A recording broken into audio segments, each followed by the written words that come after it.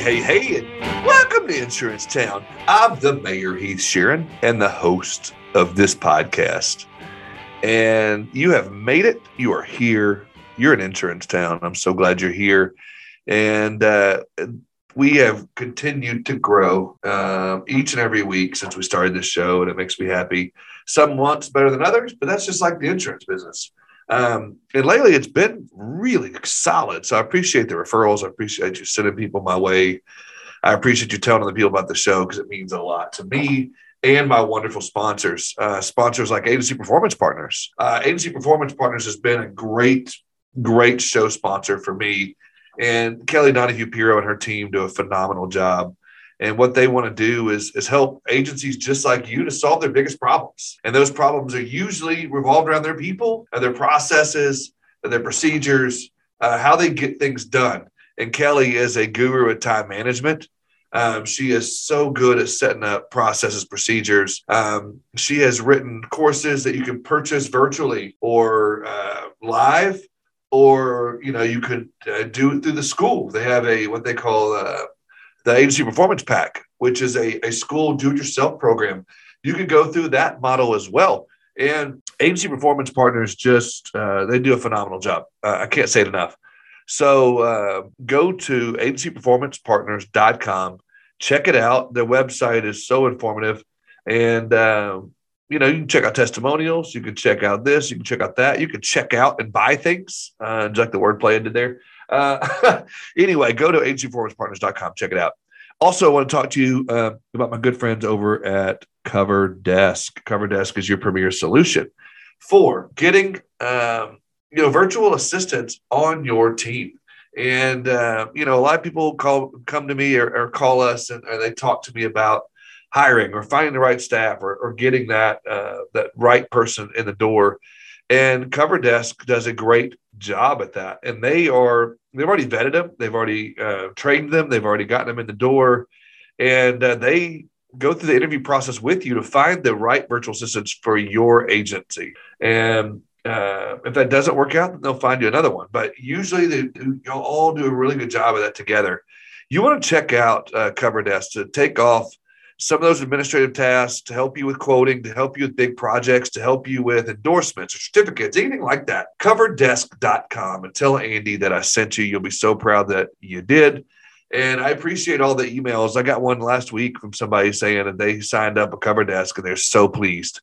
And I know Andy would be pleased to hear that as well. So thank you for doing that. Now, on to today's show. Today, I've got my good friend, James Jenkins. He and I like to compete on a lot of things, whether it's time on the microphone or little things like that. It's a lot of fun. I love this guy to death. His voice is so silky smooth. I'll try to shut up as much as I can on this podcast so you can just hear him talk because he's got a great voice. And he's doing some big things since his transition the last 4 years into independent. You know who he is. You love him. Sit back, relax, and enjoy my conversation with my main man, James Jenkins. My man, James Jenkins. What's up, brother? How you doing, man? Thanks for having me. That silky smooth, that deep voice, man, I had to have you on, man. I'm so glad stop it. You'll make me blush. Man, I love it. I listen to your podcast just because of that voice, man. I just absolutely love it. I don't even care what the content is. I just want to listen to your voice. Thank you. I kid you not, and this sounds silly to say it, but I swear one of these days I'm just going to call up the ABC, NBC, CBS affiliates here in Dallas and be like, hey, who do I talk to about doing your commercials? And I'm just going to say, hey, do you hear my voice? Do you want this on your commercial? Right. Let's make it happen.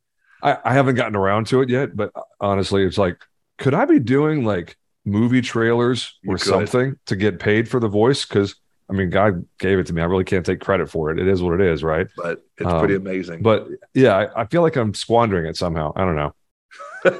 I think that's awesome. I love it. And I try. I'm going to find myself on this podcast trying to talk in a deeper voice just to match you, but I can't. Would you like me to talk with a little bit of falsetto? Would that make it easier for you? What's funny is when you move away from the mic, that's what you sound like. But in the mic, I'm just kidding. Wouldn't that be funny if that was like a mic filter? That would be hilarious. Okay. You meet me at a conference like, hi, I'm James. It's like, what? That would be funny. All right. Before you and I just totally derail, why don't we go down a little walk down memory lane, give my audience a little bit of background of who the man, the myth, the legend, James Jenkins is, and lead me up to today. No, before 2012, man, I was just not worth paying any attention to. My first 6 years in the industry, I was a farmer's agent. I came into the game because I was burnt out and just completely disillusioned about corporate America. I had a bunch of jobs before, and none of that's worth really talking about. A bunch of random crap. Food service, contract food service for higher education. I was a general manager of a Chick-fil-A. Bunch of stuff in telecom, sales, and support, just a mishmash prior to insurance. Never really found my thing. And then found the insurance industry completely by accident. Put my resume out there thinking sales positions was probably where I was going to end up because I like talking to people and selling stuff comes natural. And then found my way to Farmers after interviewing with a bunch of carriers and did the captive agency owner thing for about 6 years, and then got to a point, and that's a long conversation for a different day. Found the end of the road in the captive channel and ended up deciding to sell that agency and go independent.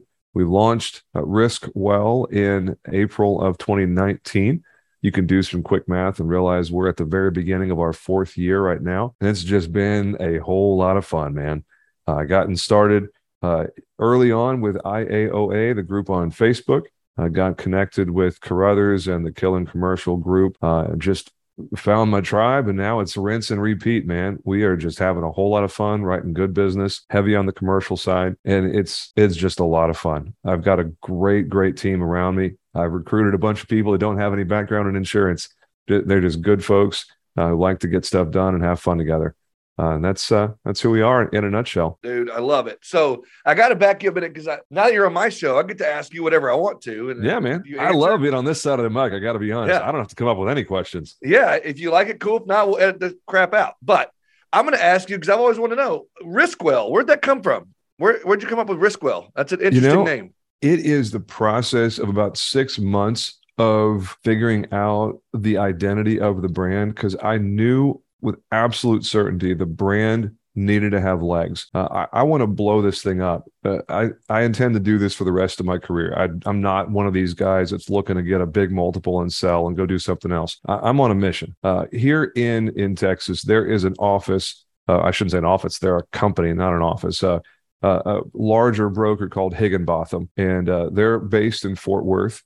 About 45, 50 years ago, Granddaddy Higginbotham started off as a small, normal agent. And, over the course of many years and many acquisitions and hirings and whatnot, they have become a massive regional broker. They've got about 2,000 employees. They write well over $1 billion in premium. But they started off just 45, 50 years ago as a regular, small, family-run agency. And you look at all of the really big, well-respected companies in every industry, there's something about the name, and it has to be short. I knew it had to be 8 letters or fewer, and it had to be very easily recognizable.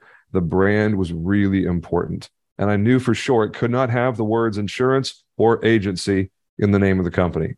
Not an option. Has to be something memorable. So we went through literally months of conversations with a bunch of friends and people that I respect, and just bounced ideas. And we went through dozens and dozens, a couple hundred options.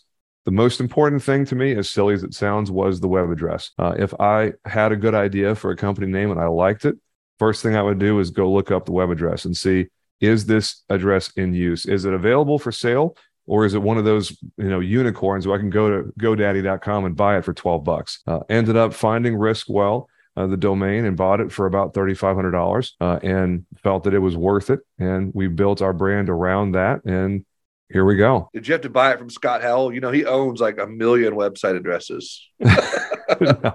No, I did not. I bought it from one of those aggregators that buys up everything. Right. But I like the name RiskWell. I think it's cool. And I saw you at an event. I don't know which one we were in the same event at. I think you even have shoes that have RiskWell on it. I do. That's pretty dope as well, man. So it's the cool thing to do, right? Everybody's getting these custom Nikes this year. Yeah, dude. Todd Tams is the first one that I saw doing it about a year ago. Yeah. And I got mine back in December. And I think 2 or 3 people had them before me. And I was like, I really like that. And I don't want to be the 10th one to do it. I'd like to get it as early as possible. So it's a lot of fun. One of those things that, people listen to my show enough, they know when I mention this, but James is a part of a thread of conversation with a lot of us podcasters. I remember seeing Bradley had some of his own shoes. Yeah, he had it before I did. Yeah. And so I remember that. I was like, man, that is cool. And I was like you, I don't want to be the, 10th, 11th, 12th, whatever one. And now it's so late in the game, I just said, forget it. So I just took some Sharpies I'm just kidding. But no, I love to hear, a story of someone going from the captive to independent. I know that's, a played out story for you probably, because you probably tell that story all the time.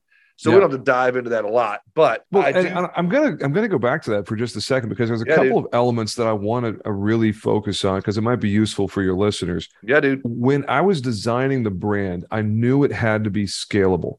It had to have legs, because the worst thing you can do is pick a brand and have it tap out, at some point earlier than you want it to. That's why I knew with certainty I couldn't have my last name on it. Because if I'm going to come out there and recruit high performance sales professionals to join me on mission, and if I want to, recruit someone and give them an equity position at some point, my last name can't be associated with it, because the gamers, the cold-blooded killers, the hustlers out there, they're just not going to be as invested in something that has someone else's last name stuck on it. If it's a brand that they can believe in and identify with the vision and values, the mission of that brand, I think it's a lot easier to attach someone viscerally to the work that they're doing. So I knew it had to be something that had scale and legs. Yeah, no, I appreciate you sharing that, because I think you're right on that. I think there's a lot of those, agencies that sound like law firms, where it's like Jenkins and Sharon, or, whatever, Flowers and Howell, or whatever it might be. You'll laugh at me. That was us for the first year. The Riskwell name didn't come in until April 1st of 2020. Really? We launched the agency as James Jenkins and Associates, which is an awful name. It's terrible, because it sounds like a small town law firm. It does. The URL is tragic. It's jjairm.com. Oh. I kid you not. If you go to jjairm.com, it'll redirect to riskwell.com, but I'm just embarrassed that was ever a thing. Well, which again is why the Riskwell name had to have a great URL. And so I can understand that now, giving me that backstory. And there's a lot of people, which, as you've had a podcast now for a little while, you figure out who your audience is, whether you intended for that or not. Yeah. And I listened to one of your shows recently, which I loved, where you were very transparent and honest about some things with your audience. Yeah. And I really appreciate that. I'm a fan. And so for me and my show, I figured out a lot of people that listen to my show are either new to the game, or they're people who've left the captive side, similar to probably a little bit of your story, or that maybe have been life and health for a while and they're coming into the PNC side, something to that effect. And I don't know why that is, but I do have a large audience that does that. A lot of the emails I get and the conversations I have are from people in that realm. So I think it's important to hear that, because a lot of people, when they start their own agency or they leave a Farmers or a State Farm, that's something they go through trying to figure out what the name is. Yeah. And they'll call me and be like, hey, you have any ideas of what I should do? Or what are some common names? I'm like, you don't want common names out there. You want something unique to you. And so I'm glad to hear you tell that story of Riskwell, because I never heard it before, and it means a lot to me. And I'm looking at this incredible neon sign behind you. I think it's super sweet, dude. I've seen that. Whatever you do, you got to be your own thing. You have to find your own lane, because there's so much power in a sales process of knowing what the other guy is going to say and using it against him. I was in a conversation for a BOR Friday before last, and there is another large office here in DFW that has similar specialties to what we do. And the prospect was a custom home builder. It's probably somewhere 6, 7, 8,000 in revenue, something like that. And I was the second one that he talked to, and he came to me on a referral. But the conversation lasted an hour and 13 minutes. And it was like Peyton Manning calling the defense and like, oh, the middle linebacker is about to scoot up. Oh, watch out. They're going to drop into cover 2 as soon as I snap it. Like, I'm a student of the game, and I'm a student of how people approach this stuff, to the point that I was calling their plays in that conversation with the prospect. And he was mentioning, what because the other team had already gone to market. They already have control of all the markets. So the only way I'm going to be able to play is a BOR because they're already locked up all of the open markets. But he and I were talking about this stuff, and I said, well, they went there, didn't they? They delivered you a quote from Evanston for the GL and Texas Mutual for the work comp, and they probably said this during the process. It was like, yeah, that's exactly what they did. It was like, so they talked to you about the installation floater. What about the commercial auto? About this endorsement on the auto? I've seen some of their policies before, and they tend to leave that endorsement off. He was like, no, that endorsement's not on there. I was like, well, it probably should be on there, and here's why. And he was like, oh, wow, you're really good at this stuff. I was like, hey, man, I'm a nerd for this. This is what I do all day, every day. If I didn't know what my competition was doing, it wouldn't be nearly as easy to beat them. And they're 20 times the size of my agency. But when I go head to head with them, I win almost every time. 60% of the time, it works every time. Sex Panther. So what I'd like to see, I love that. It has bits of real Panther in it, so you know it's working. So again, going back to owning who you are, what you are, I love that you lead with education and you own the fact that you're an insurance nerd, so to speak, in that, because I think that goes back to being a successful producer in whatever realm that is. And your agency is the same way, and your staff has got to own that as well. And so for you to be able to go in and lead with that, like, I've heard from other producers out there and other people that have podcasts, they lead with some work comp, something or other, or they lead with this, they lead with that. And that's great, but that doesn't work for everybody. And yours is, those coverages inside and out. It sounds like the markets, the industry cycles of what's going on with each market and what endorsements are and are not on there. And so if you can lead with that and own that, then sharpen that tool and go out to battle every day with that tool. Well, and let me just be clear, leading with product knowledge, I think, is a very bad idea. I use that as an example, but that was baked into the middle of the conversation. We were 25, 30 minutes in before that even came up. The way that I've found that works best for leading in is one, hey, what has you shopping? What's going on? Yep. What are you looking to accomplish here? And asking, are you calling us first? Where are we in the list? Are we first, second, third, fourth, fifth office you called? And then asking direct question. Okay, well, we're the third office you called. What's missing from the first two? Right. You've already had 2 conversations with someone like me. I can guess it's probably not your hobby to call insurance people and talk with them and spend your valuable time. So what's missing so far? Why haven't you signed with the other 2? Yep. And just whatever they tell you is solid gold, because that is telling you what is missing. So you know what you have to deliver if you want to win. No, I love that. And I didn't mean when I said led that. And I think that's right. You're good, man. But I do. What I meant by that is, whatever that tool is that you have in your tool shed, I think you should sharpen it and use that. Absolutely. And if your whole thing is not, employee handbooks and safety trainings and OSHA and whatnot, don't use that. So many people try to be all things to all people, and they end up being nothing to nobody. And so I really think it's smart to use that tool. And if yours is education, cool. Mine, when I was a producer, and this is probably why I'm not a producer anymore, I sold my agency, but I led with just being just a charismatic, fun guy to hang out with, somebody they could buddy with, they could call me at any time that I was going to take care of them. Yeah. I led with my charm, my charisma, and my charming good looks. That's what I led with, and that's what I had. Now, over time, I developed a tool shed, and I developed, some arrows in the quiver. But in the beginning, and I never did figure that out until later on in my career. And so it's cool that, 4 years in, whatever, your own agency, and you've got it kind of figured out of like, okay, I'm really good at this part of it.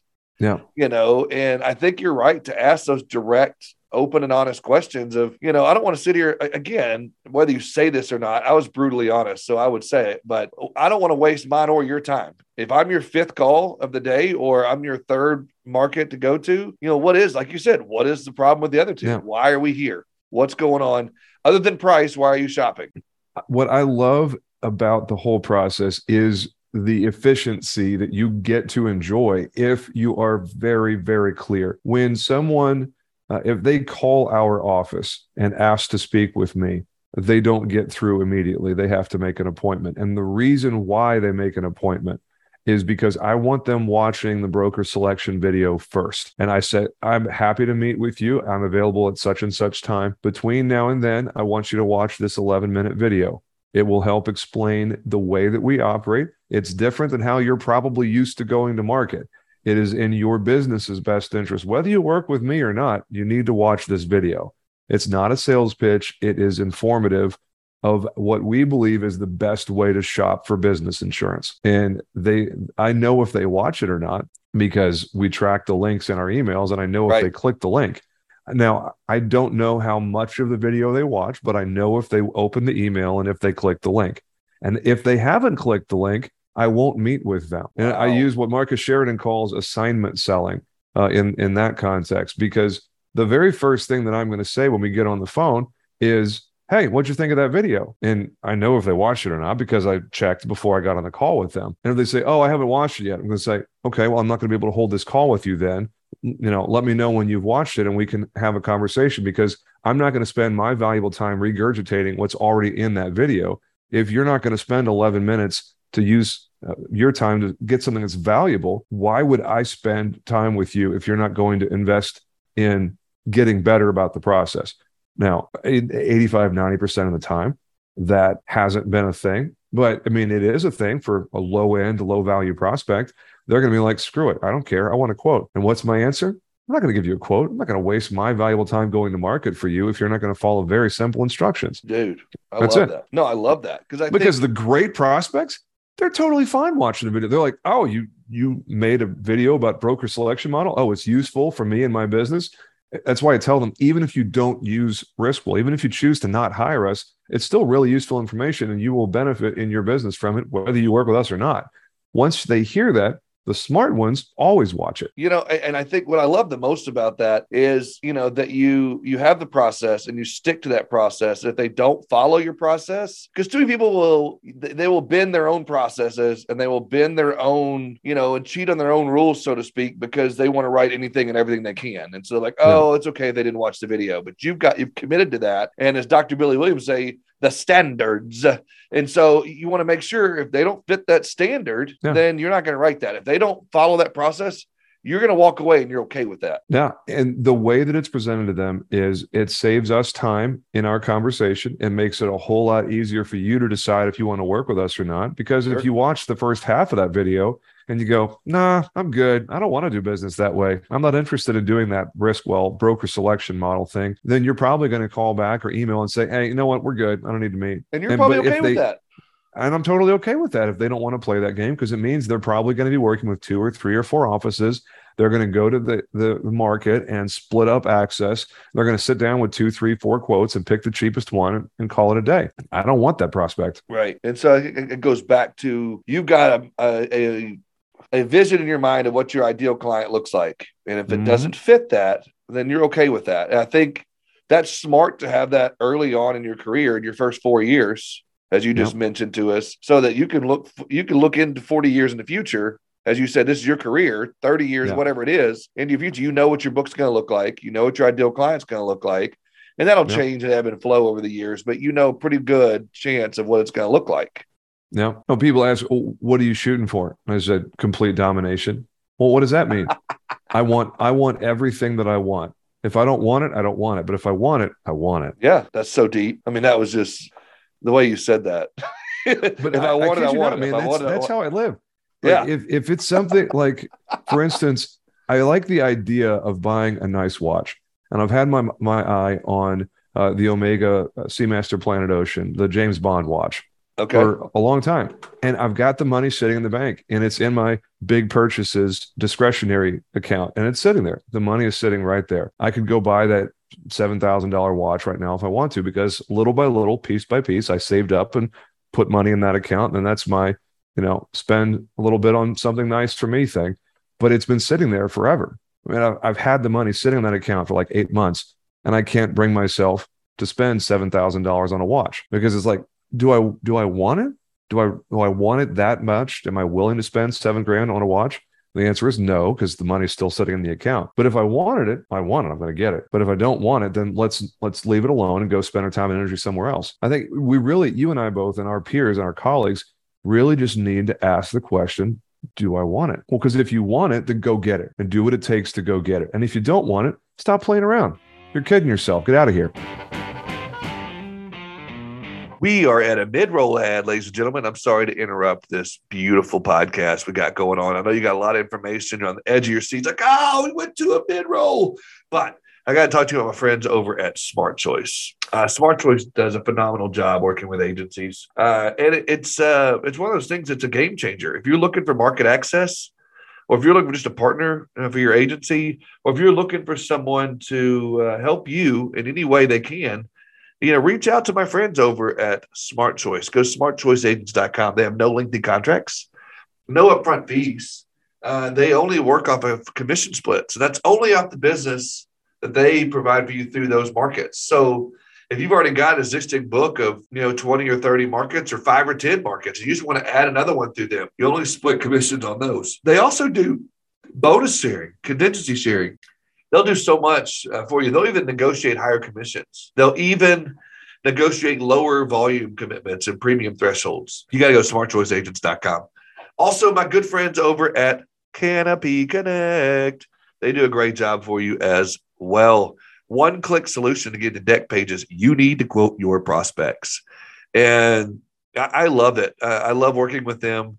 I get a phone call literally every week, or an email, or a DM, or something from someone saying, oh my God, Canopy Connect is amazing. They changed the game for my agency, my referral partners, for my producers, for my account managers, whatever it might be. And I love it. Even though it's not me, I get a sense of pride and I beam and I get excited because I know my friends Tolga and Robert and Casey and my team over there, they do a great job. And so I'm very proud to know that they're sponsoring my show and that you love working with them. So thank you for that. Go to usecanopy.com and go to /Heath, get a demo, get a discount, the whole nine. Now, let's get back to the show.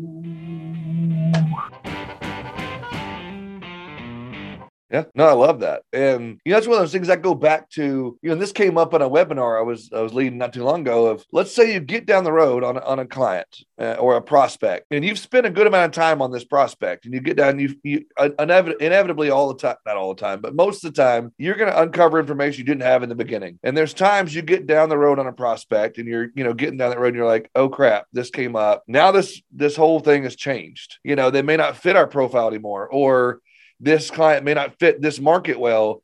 And I still say to people at that point, you still have to learn to cut bait and go. And too many people will say, no, I've already invested this much. I might as well just go ahead and write it. Sunk cost fallacy, man. It's classic. Yeah. And it's how long are you going to have that client? Right.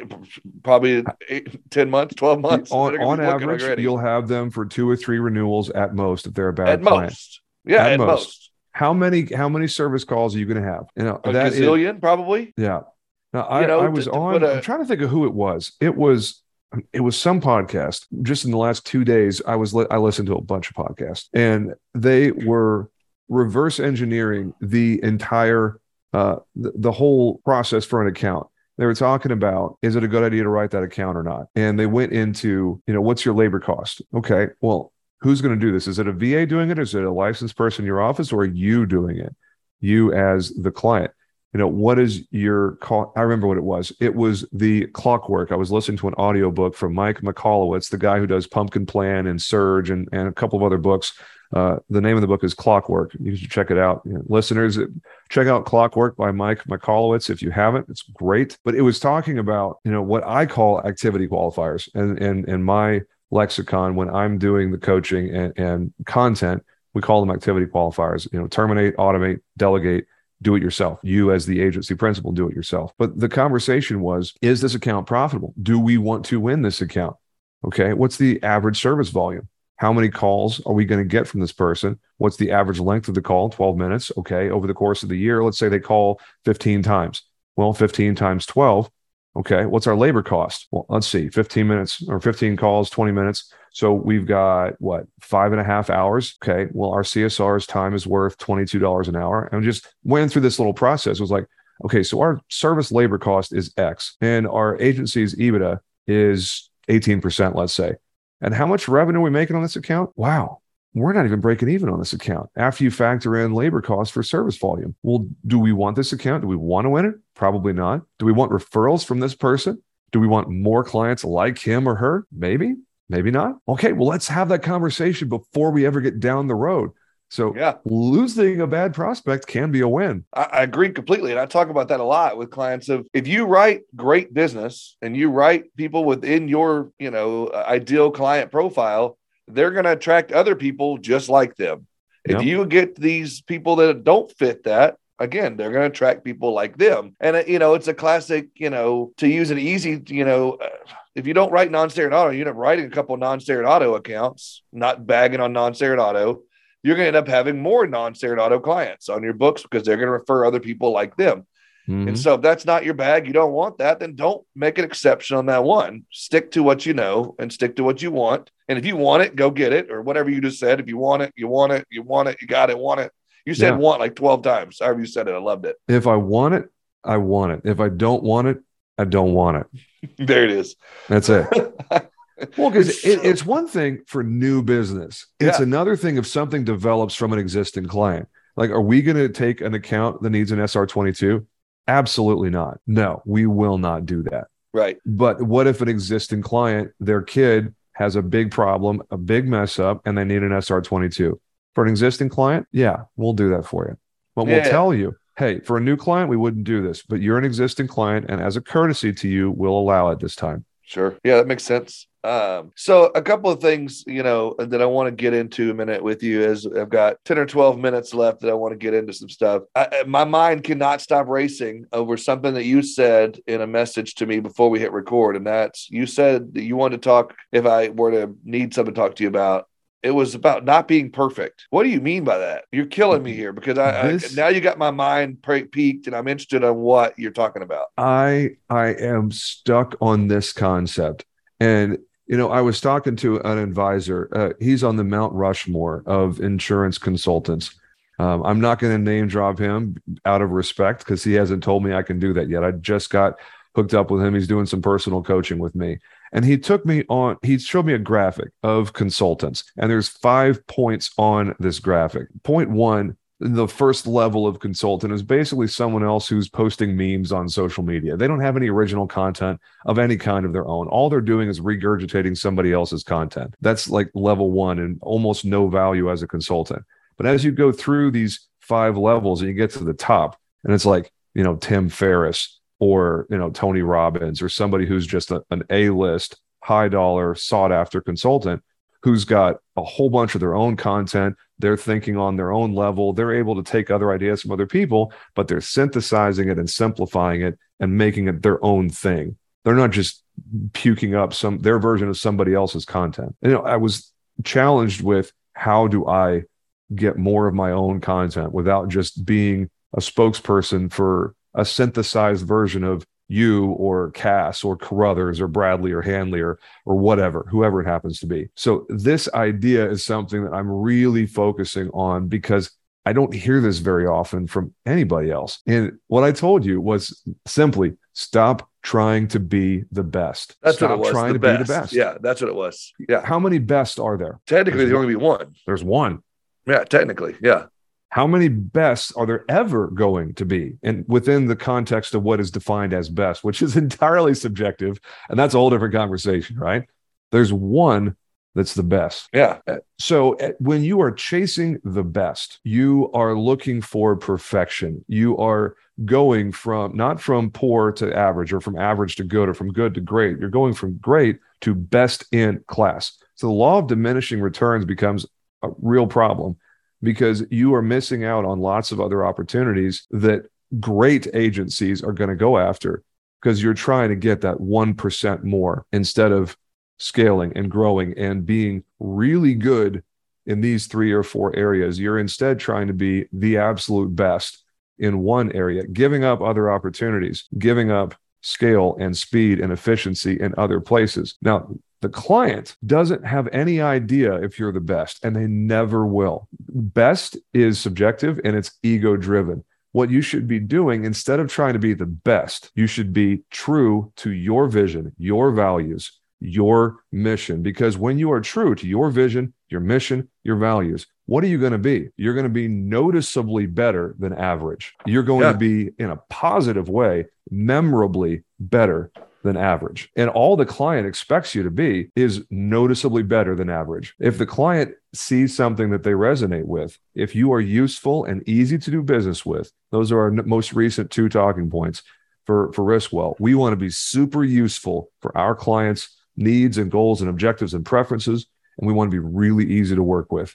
Our tech, our processes, our communication, does it create an experience that's easy for the client? And if we're easy and we're useful, we're automatically going to be perceived as being a whole lot better than the average bear, which means we're probably going to win every bit of business we can get our hands on. And then the only question of our limiting factor becomes, how many great people can we hire? How many fantastic team members are we able to get our hands on so we can scale faster? But if you're chasing the best, you're going to be going after minute improvements.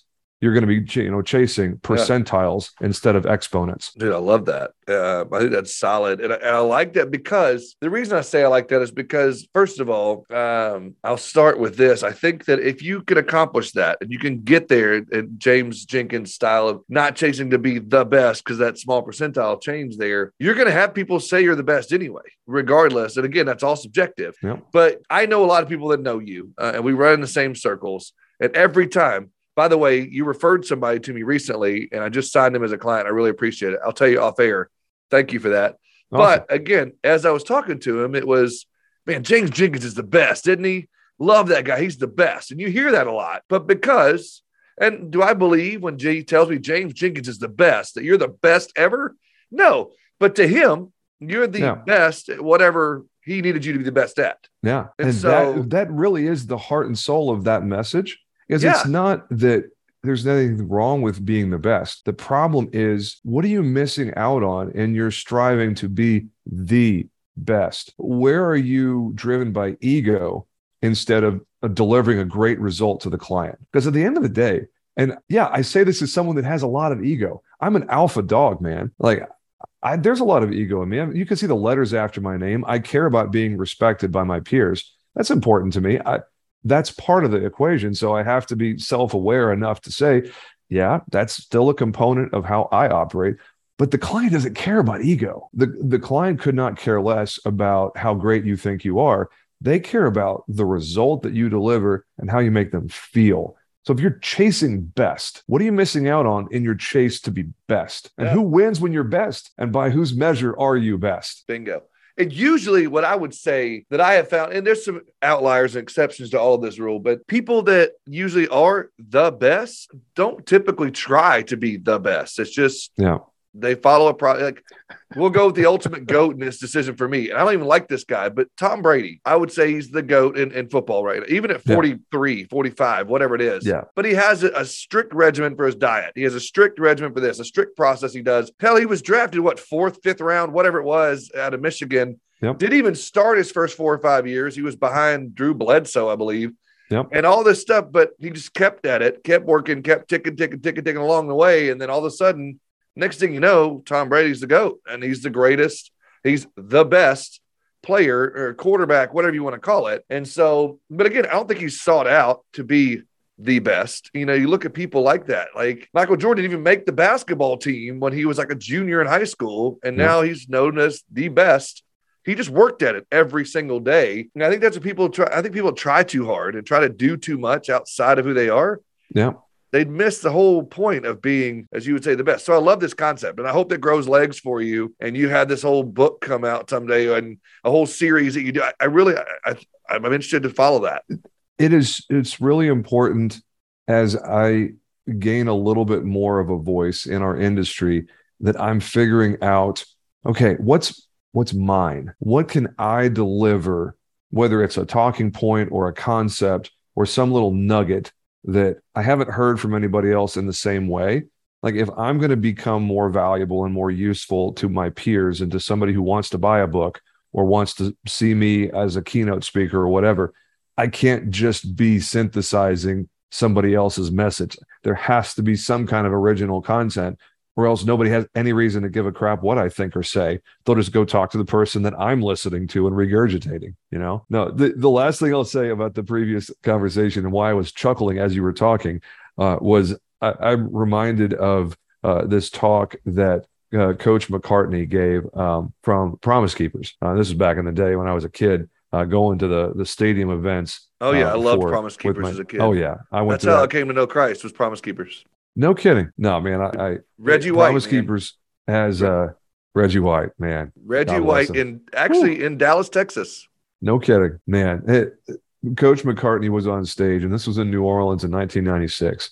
And he said, and this stuck with me. I was 12 years old at the time. He said, people that are truly successful will never tell you that. If someone comes up to you and says, I just want you to know I'm very successful, they aren't. Someone who comes up to you and says, I just want you see this watch on my hand? You see that car I drive? I'm very wealthy. That person's probably leveraged up to their eyeballs. The person who's truly rich, truly wealthy, they will never tell you that they are. But it leaves clues. If you know what you're looking for, you can tell.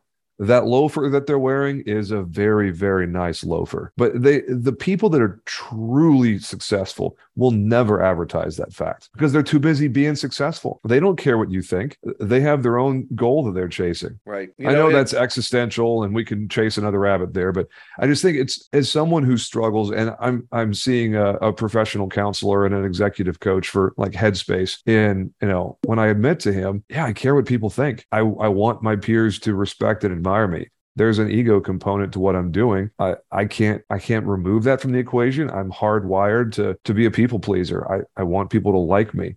And I think there's value in that, but it can be such a distraction when you're spending more time concerned with the opinions of your peers or your clients or your friends or whatever. It's like, what are you about? What are you on mission for? What is your why? Why do you exist in your family? Why do you exist in your business?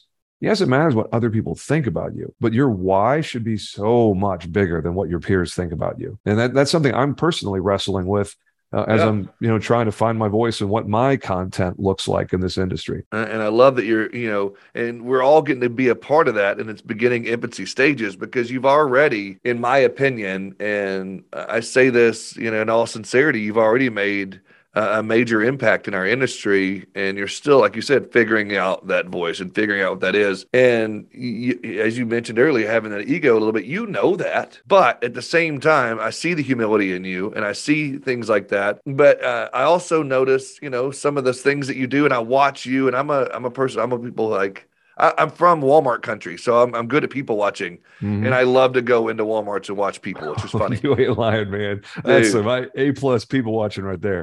That and carnivals. But anyway, that's a whole other subject. But I watch you, and I see the way you work a room, and I see when you talk to people, and I'm very impressed by that, and I want to encourage you to continue that. And the intentionality in which you talk to people is impressive to me, and I appreciate that. And I watch you when someone comes to talk to you, you don't just blow them off of I'm too cool for you. You'll sit and talk to those people, and you'll have a conversation. You want to add value to that. So to that, I say kudos to you, and keep doing what you're doing. And that velvety smooth voice on that podcast, if that's something that fits within your vision, and building what you're doing, continue that, because I love it. And the value that you bring to that is amazing. So again, I don't say all this to blow your head up or to, kiss your ass or anything. It's more of, I appreciate you, and I appreciate you being on the show and bringing some value here today. And again, so thank you. My audience thanks you, and I appreciate you. First off, I'm humbled to hear kind words that I know are sincere, because you would just as quickly bust my chops and give me hell in 3 different ways.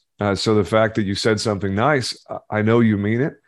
So thank you. It is received with humility. And as I move down the road, I'm reminded of advice that I got a couple of years ago, the first time I was on stage, and I was having trouble again with just figuring out the whole insurance famous thing, to use a Brandon Smith term. And he, him and no, I just gave him some credit he doesn't have. It's Dr. Billy Williams. He used the first time I heard somebody say the words insurance famous, it was Dr. Williams. And he's actually coming out. His episode drops tomorrow morning on my podcast as we record this. By the time anyone hears this episode, it's already dropped, obviously. But the concept of not wanting to chase being insurance famous. And I was coming off the stage, and one of my mentors just said, hey, when somebody gives you a compliment, just say, thank you. I appreciate the kind words. Take it to heart and move on. That's it. I was like, well, what do I do with these people that are, blowing me up with, hey, can you help me with such and such? And, oh, I really appreciate, blah, blah, blah. I'm having an ego problem. I'm starting to like think, oh, I'm a big deal. I was like, you are nothing. You ain't shit, kid. Sit down and shut up. Right. And I never want to feel like I'm a big deal. I know that's a little awkward to say that on a podcast because it's a little too transparent probably, but so many of us in this industry are alpha dogs. We are go-getters. We are people that strive to win by nature. That's just how we're wired. We're entrepreneurs. Right. That's how we are. But the moment the moment I start to think, you know what? I'm kind of a big deal. You're losing your edge, man. You got some reckoning to do.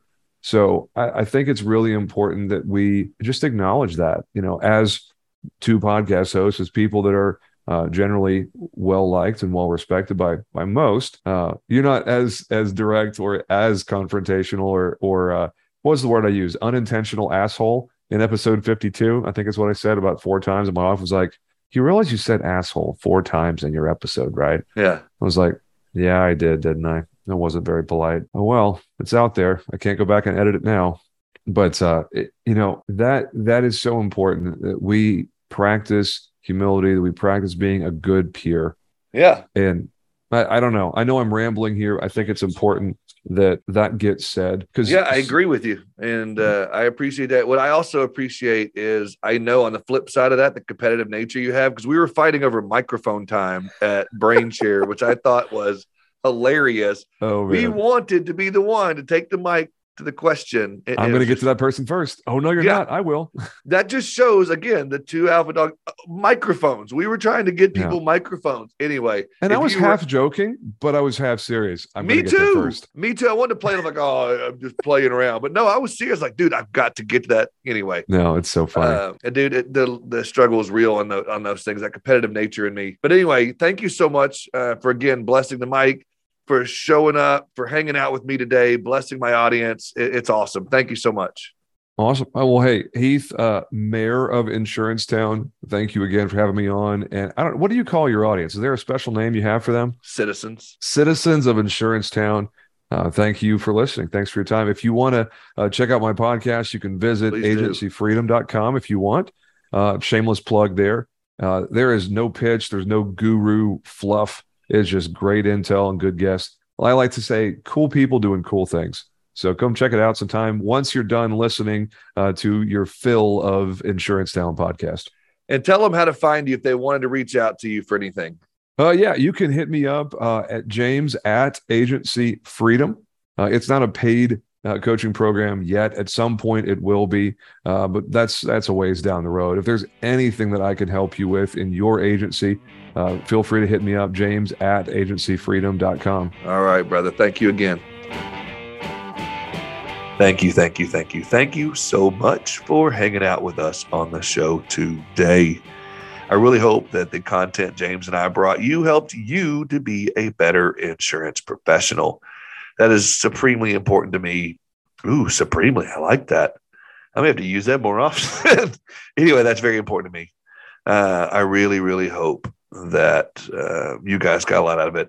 I really want to continue to hear from you guys. I had 2 or 3 of you over the last 6 months reach out to me and say, I'd love to hear from James Jenkins.